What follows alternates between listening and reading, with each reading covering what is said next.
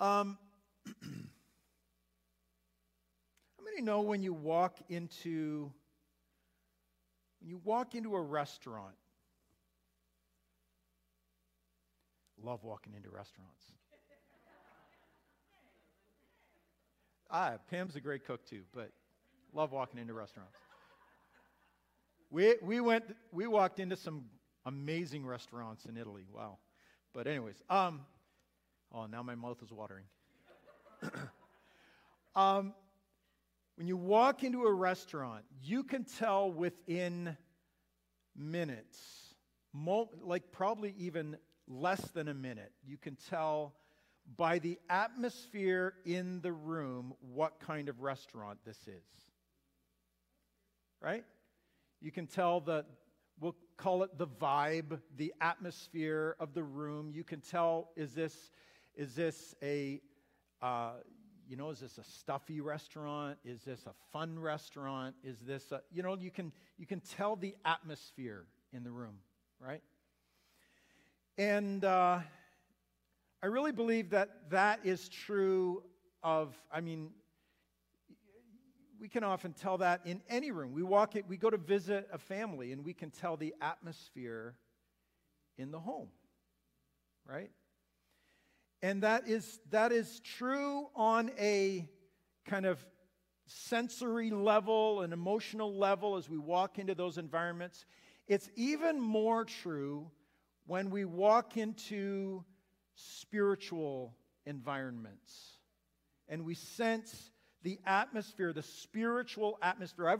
I've driven into cities and almost immediately sensed, without even talking to anyone yet, sensed the spiritual atmosphere of that city.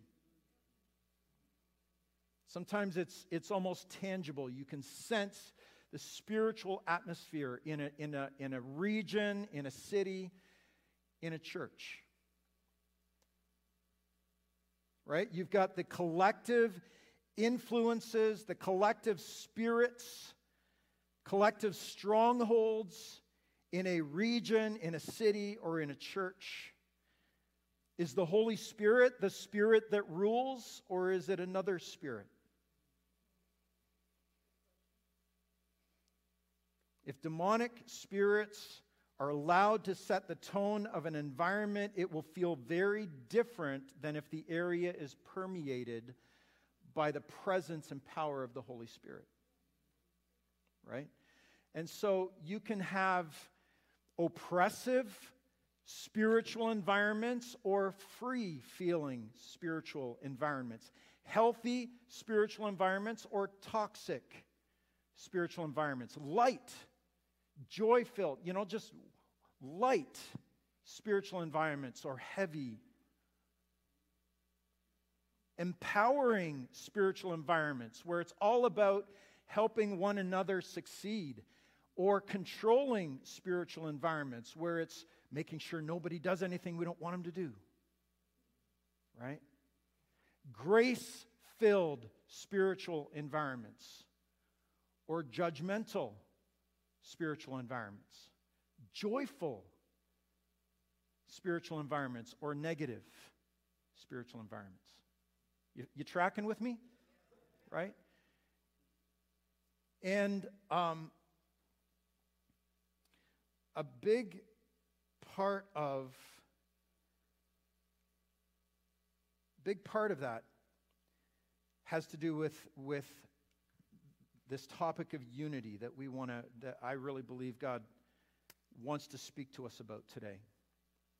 It may seem strange, but a church can intend to lift up the name of Jesus, can gather every week to worship Him, can intend to do the work of reaching its city for the sake of the gospel, and yet be dominated by spirits other than the Spirit of God. A church is a collection of people, right? People who, when they gather, bring everything they've allowed into their lives through the week with them on Sunday.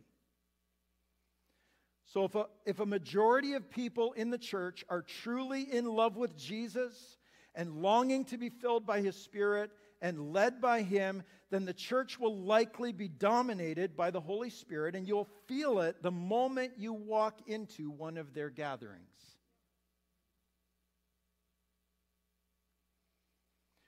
But if a church has enough people who are dabbling in sin, who are offended with one another, or have unforgiveness or bitterness in their hearts, then even though they come together to worship Jesus, the spiritual atmosphere will be poisoned by demonic spirits that sit on all of that offense and bitterness. They've been given legal room and legal rights,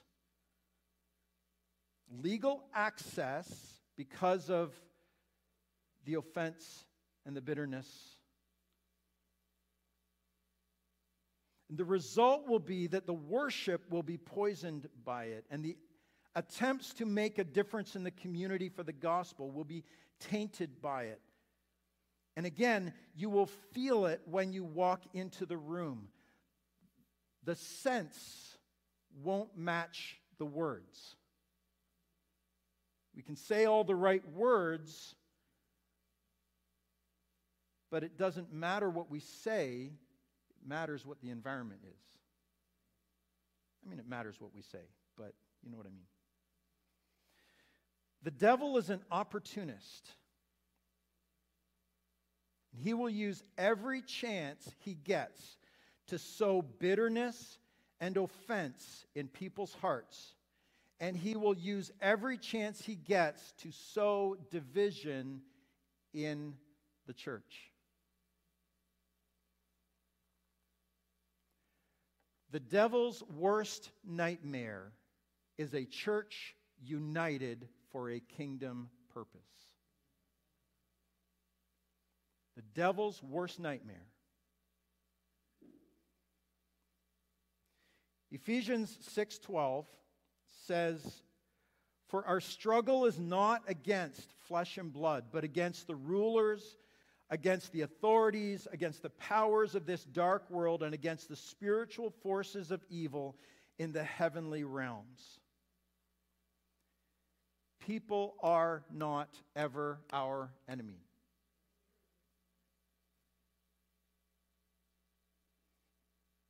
But sometimes well-meaning people who let themselves slide into criticism and negativity because they've been offended can become carriers for the devil's divide and conquer plan.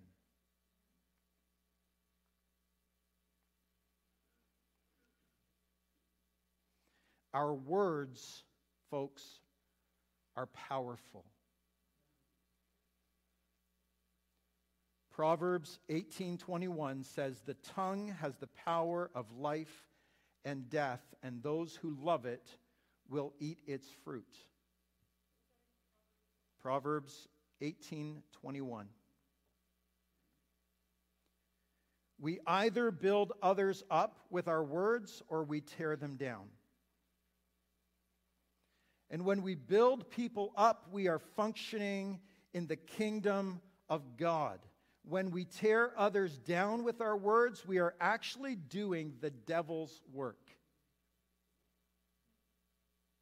Revelation 12 says that the devil is the accuser of the brothers and sisters, accusing them night and day before God.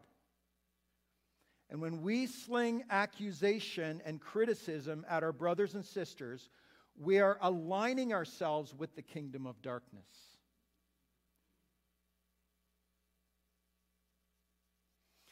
So I want us to read together one of the most important passages about unity in all of Scripture, Psalm 133, and this is from the English Standard Version. "Behold how good and pleasant it is when brothers dwell in unity. It is like the precious oil on the head running down on the beard of Aaron, running down on the collar of his robes. It is like the dew of Hermon, which falls on the mountains of Zion. For there the Lord has commanded the blessing, life forevermore." I want us to walk through this passage today as we think about the importance of unity in the body of Christ. So first of all, I want us to think about heavenly atmosphere. How good and pleasant it is when brothers dwell in unity. It changes the atmosphere. Good, pleasant. A place you want to hang out, a place you want to be, a place that pulls you in because it's just so fun, so enjoyable, so life-giving, right? People may not be able to describe it consciously, but they know the atmosphere when they sense it. The effect of the opposite, the effect of division, is not just a little less good and pleasant, but it's actually destructive and poisonous. The witness of a church in the community is destroyed very quickly by division. We say we are all about love. And the world is watching to see if we mean it. Right? We say we're about love. The world is watching to see if we mean it. And if we prove that we don't mean it, then any voice we had to speak into people's lives is lost. The thing we've heard the most, probably all of you, as you've talked to people about church or talked to people about Jesus, the thing we often hear the most as a criticism of the church is that the church is full of hypocrites. Right? You've heard it?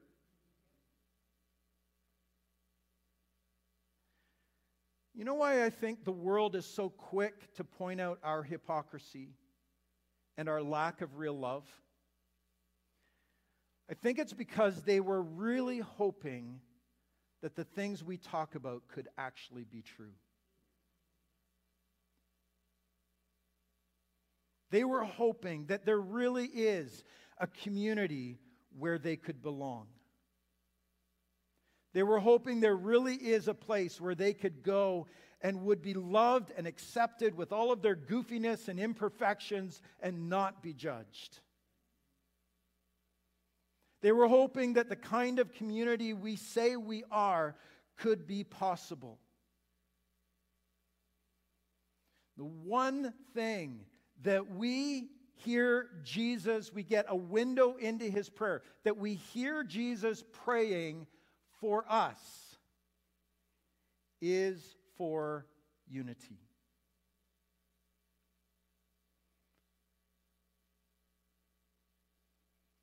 In John 17, verses 20 to 23, it says this: "My prayer is not for them alone, just for his apostles, the ones that are there, right there on that night. My prayer is not for them alone. I pray also for those who will believe in me through their message." I think that's us, right? "That all of them may be one, Father, just as you are in me and I am in you." Pause there for a moment. There's more I want to read, but isn't that interesting? Jesus didn't just pray for any kind of unity. He prayed for the same kind of unity that he has with the Father. Do you think Jesus and the Father ever duked it out over how they were going to reach a nation, or, right? Walk in complete unity. Preferring one another, right? "May they also be in us, so that the world may believe that you have sent me. I have given them the glory that you gave me, and that they may be one as we are one, I and them, and you and me, so that, everybody say so that, they may be brought to complete unity. Then the world will know that you sent me and have loved them even as you have loved me.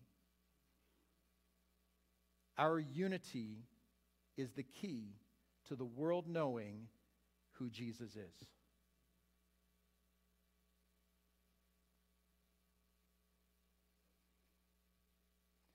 Our unity is vital to the anointing and authority that we walk in as a church. It's a little hard to see there maybe, but the next verse in Psalm 133, it is like the precious oil on the head, running down on the beard of Aaron, running down on the collar of his robes. This picture of oil pouring on Aaron's head, down his beard, the edge of his clothes. This sounds really strange, doesn't it?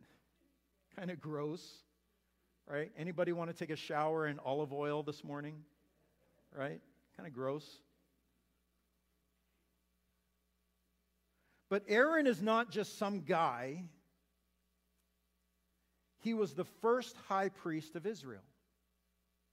Right? And when David writes these words, David was the psalmist that wrote Psalm 133.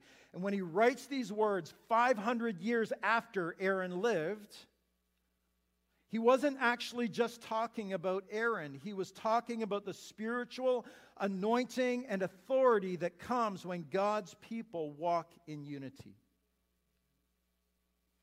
David knew what he was talking about. During his reign, there were 3 times people tried to split the kingdom. He knew the difference between working under the anointing of a unified kingdom and the damage and destruction caused by division. He knew what he was talking about.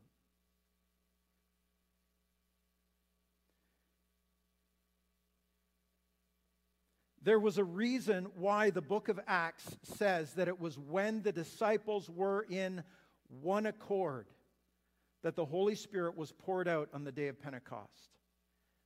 Their unity was the prerequisite for the power and authority that fell on the church. And there's a reason why Luke continues throughout the book of Acts to emphasize the unity of the church as he writes about how the power of God flowed through the church in the early days. There's also a reason why the Apostle Paul tells us to work hard at keeping the unity in the church. Ephesians 4, verses 2 to 6. Be completely humble and gentle. Anybody got that one down? Right? Be completely humble and gentle. Be patient, bearing with one another in love. Make every effort to keep the unity of the Spirit through the bond of peace. There is one body and one Spirit, just as you were called to one hope when you were called. One Lord, one faith, one baptism, one God and Father of all, who is over all and through all and in all. Be completely humble and gentle. That means none of us should assume that we're right. And even when we are, gentleness says that we are still kind and full of grace with one another.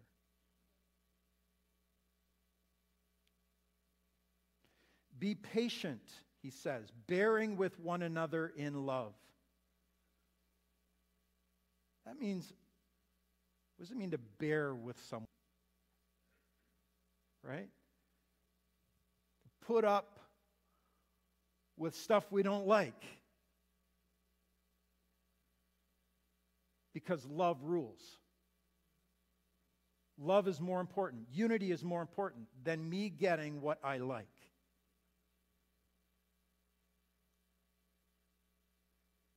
So bearing with one another in love means sometimes we need to learn to put up with stuff we don't like. And we either have an open, honest conversation with someone if something's bugging us, with that person, not everyone else.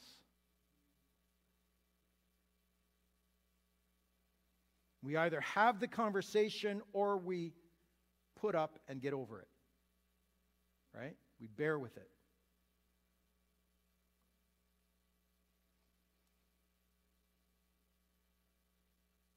Stewing about it, grumbling to others about it, gossiping about it, all of those things way out of bounds. Right? If there are things to work out, Paul is saying, if there are things to work out, then we work them out in open, honest conversation with the person we need to talk to. Not in secretive conversations with board members in the corner or with each other in the parking lot. But we go to the person who has wronged us. We go to the person we need to have a conversation with, and we work it out. Make every effort to keep the unity of the Spirit. This passage gives all of us the responsibility for guarding the unity of our church. So if you hear someone saying divisive things, ask them to stop. If you hear someone talking about someone instead of to them about an issue, then challenge them to do the braver thing and to deal with it properly.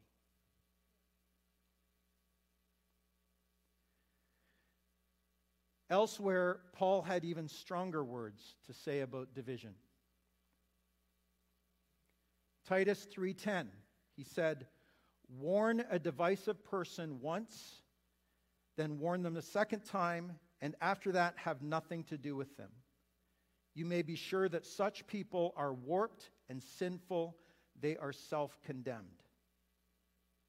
Ouch.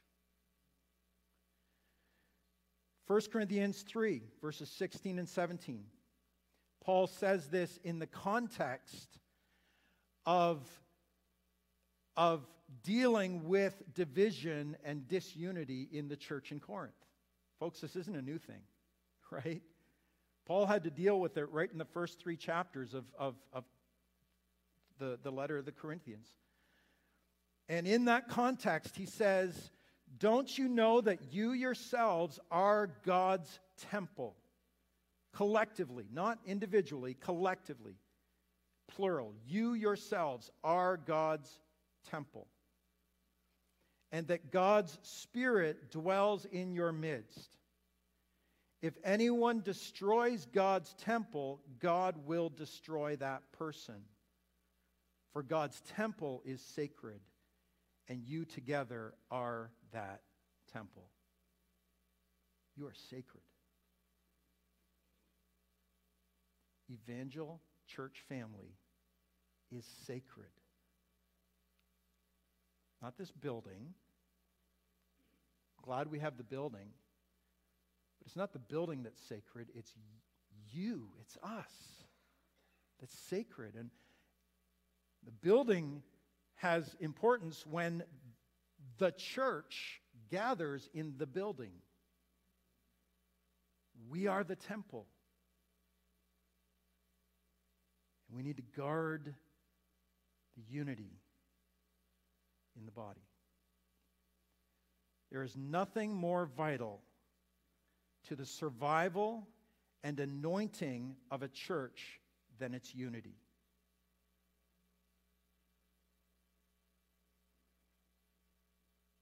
And I don't know if you understand how important this church is to northern New Brunswick. But we are a kingdom outpost that that not only must continue to exist, but must be filled with all the power of God that we can grab onto, because our community needs and deserves a church on fire with the Spirit of God. And we must guard our unity. Serving in unity.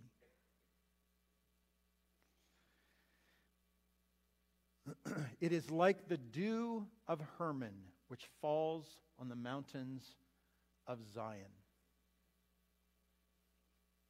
That has to do with a bunch of Middle Eastern geography that we might not have a clue what's going on there. But the only reason Israel is not a desert is because of the moisture that comes from Mount Hermon. Mount Hermon is north of Israel. It is the highest mountain in the region. And without that mountain, there would be no Jordan River. The headwaters of the Jordan River begin at the foot of Mount Hermon, from the water that comes down the mountain. So without that mountain, there would be no Jordan River. There would be no Sea of Galilee. Without the rains and the mist that drift down through the Jordan Rift Valley from the north, from Mount Hermon, this land would not be fertile. And David is saying that the people of God working together in unity brings refreshing and life everywhere we go. Unity does that. Our unity is not, folks, our unity is not because we all have the same political opinions, because we don't. Anybody notice that during COVID? Right? We don't. And it's okay. It doesn't come because we all have the same hobbies or like the same hockey teams. Go Sens. I know I'm alone on that. It's okay.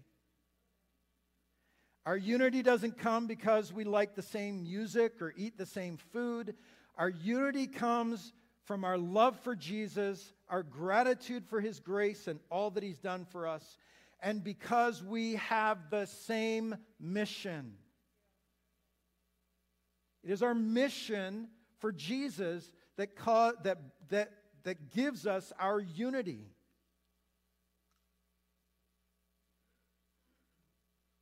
When a sports team, let's take hockey. All right, when a sports team goes out on the ice, does it matter in that moment whether the guys in the locker room liked the same snacks or like the same music or get along on, the whether, I don't know, whether they, like the same political leaders, or they voted for Trump or they voted for Biden, or who they voted for? Does any of that matter? When they're on the ice, what matters is getting the puck in the net. And all of the differences are laid aside because this is what matters to the team.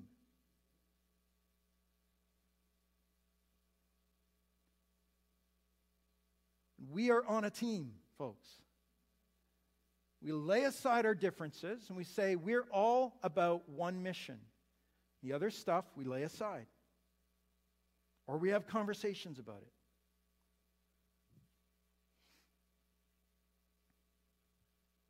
We exist as a church family not for ourselves, but for the world. I don't know if we always remember that. But we don't exist for ourselves. We exist for the world that needs to hear about Jesus. And if we've got time to think about what we like and what we don't like and what we about church, then we've probably missed the point that the church doesn't exist for me. And what I like or don't like doesn't really matter a whole lot.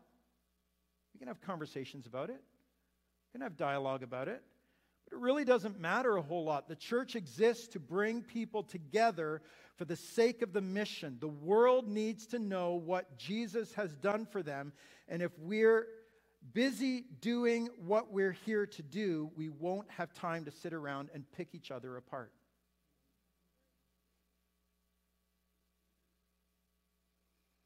And if we can get on the same page, working at the same things for the same reason, there's no reason we shouldn't be able to turn our region upside down for the sake of the gospel. There's no reason. There were 120 people in unity on the day of Pentecost. God set them loose on the world, and the world has never recovered. There are over 120 people that call this church their family. We are the best news the world can hear if we can walk together in unity. We can be a refreshing cup of cold water to our city if we walk together in unity.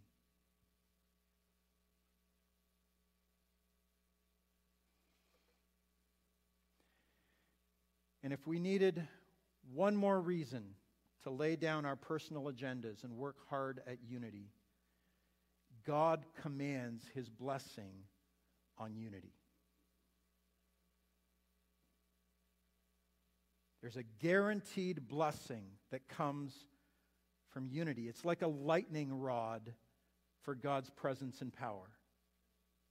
God, you can trust us because we will guard our unity, and we will walk together in the mission you've called us to do.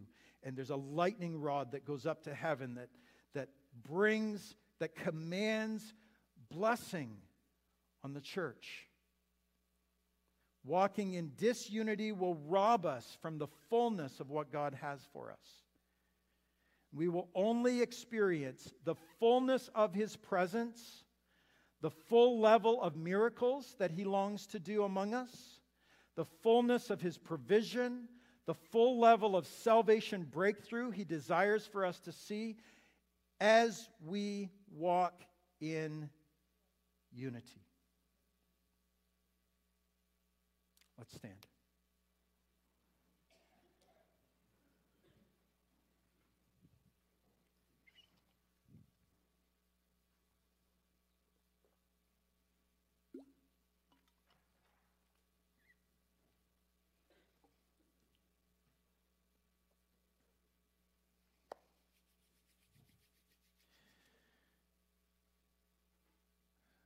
Folks, we got a big job to do.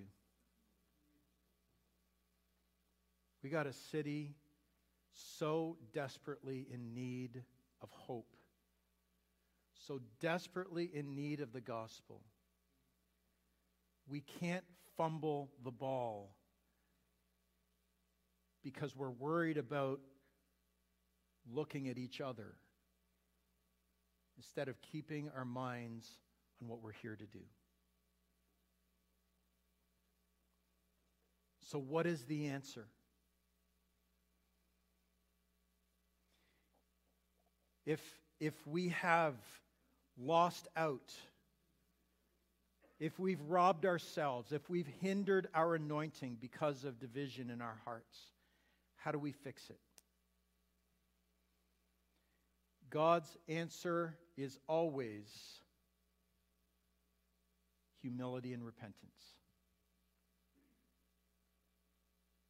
Humility and repentance. If my people who are called by my name will humble themselves and pray and seek my face and turn from their wicked ways, then I will hear from heaven and forgive their sin and heal their land.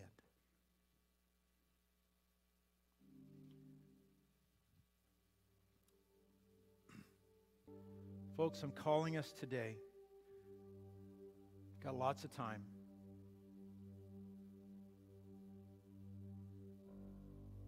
at least 15 minutes earlier than we often end the service.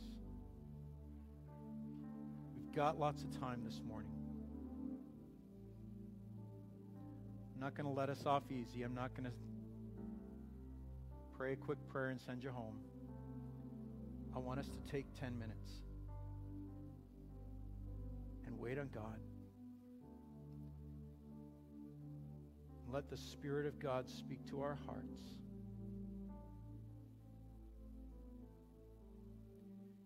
And all of us say, God, root out in me. I don't want my agenda, I want your agenda.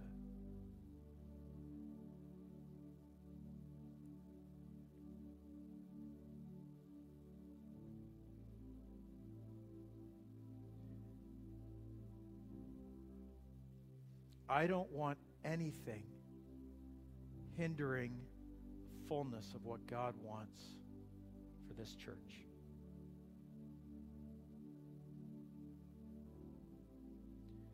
So the ladies are going to lead us quietly.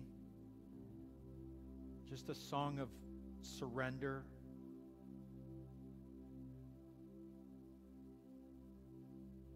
You can sing. But I encourage you, maybe before you just start singing, just let the Spirit of God speak to your heart. Let's take some freedom in this room. If you want to walk around,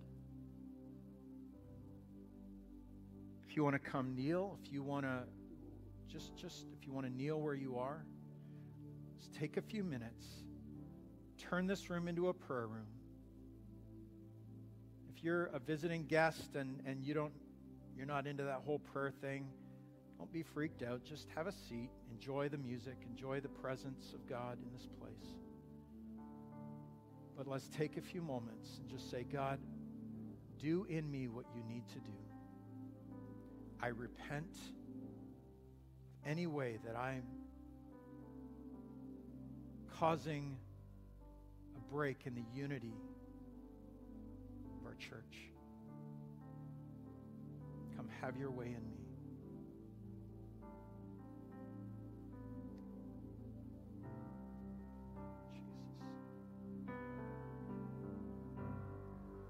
Here is where I lay it down, every burden, every crown.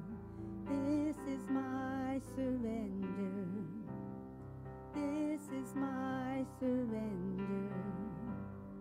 Here is where I lay it down, every lie and every doubt. This is my surrender. And I will make room for you to do whatever you want to do whatever you want to, and I will make room for you to do whatever you want to do whatever you want to. Here is where I lay it down, every burden, every crown. This is my surrender. This is my surrender. Here is where I lay it down, every lie and every doubt. This is my surrender. And I will make room for you to do whatever you want to do whatever you want to, and I will make room for you to do whatever you want to do whatever you want to, Jesus.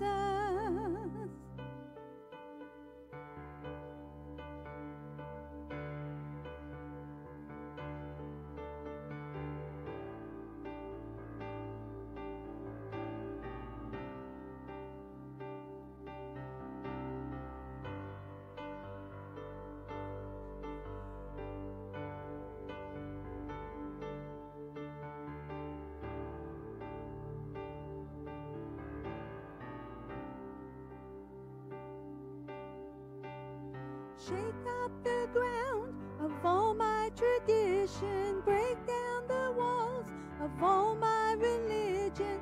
Your way is better. Your way is better. Shake up the ground of all my tradition. Break down the walls of all my religion. Your way is better. Your way is better. Shake up the ground of all my tradition. Break down the walls of all my religion. Your way is better.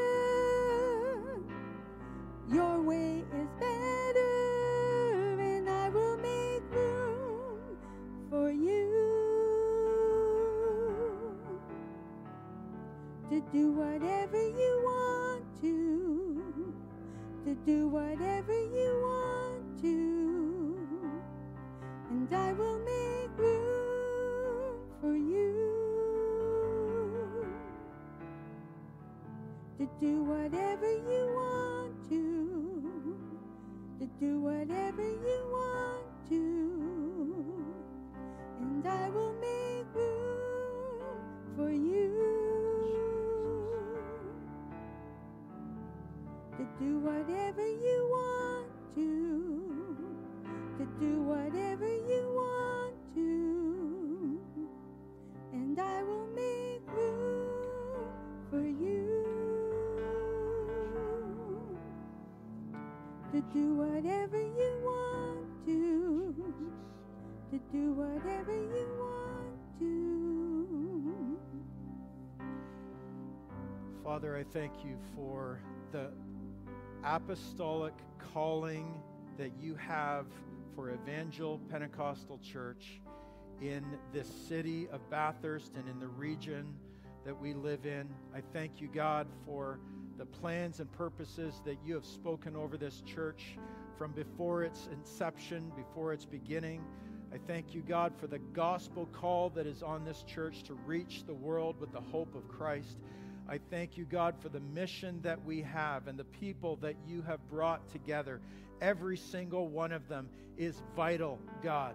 Every single one of us is vital to the carrying out and the accomplishing of the mission. God, I pray your breakthrough power upon this church, God. I pray that you would move in anointing, that you would pour out your Spirit upon us, that, God, we would get out of the way so that you can do what you long to do, God, through us. God, I pray that you would show us, God, in our own hearts, any way that we are standing in the road, we are standing in the way of what you want to do, and that, God, you would move in us, you would move through us, that you would, God, truly bring us into unity, that, God, we would be reminded and encouraged what the love of Christ is all about, that we would walk in love and unity, that we would serve one another, love one another, prefer one another, encourage one another, strengthen one another. God, I pray that you would pour out your Spirit upon us, God, to accomplish these things. God, you have called us, you have anointed us, you've poured out your Spirit. God, this is a year of harvest. This is a year of harvest. God, may we not poison the harvest, but may we be workers in the harvest field, shoulder to shoulder. May we make one another better.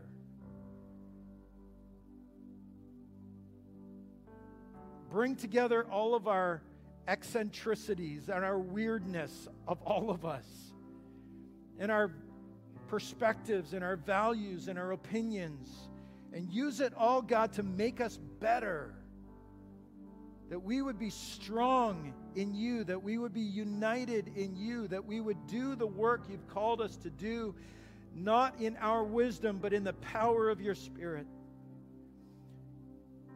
God, you have planted us as individuals, as families, in neighborhoods and workplaces and schools and places of influence where, God, you want us to shine brightly for Jesus.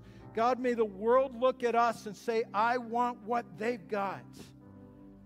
There really is a place at Evangel where I can belong, where I can be loved, where I can be received, where I can find hope and life and peace. God, may we have that reputation in our community. Pour out your Spirit upon us, we pray. We call upon you, God. Prepare us. Put our house in order so that, God, we are ready for the outpouring of your Spirit, so that we're ready to go into the harvest field and make a difference. God, I thank you for this family. I thank you for every part, every member, every person in this family. Pray your peace and your joy, your love and your righteousness and your goodness be worked out in each one of us, God. You are so good. You are so patient. Come, Holy Spirit, and have your way. In Jesus' powerful name we pray. Amen. Amen.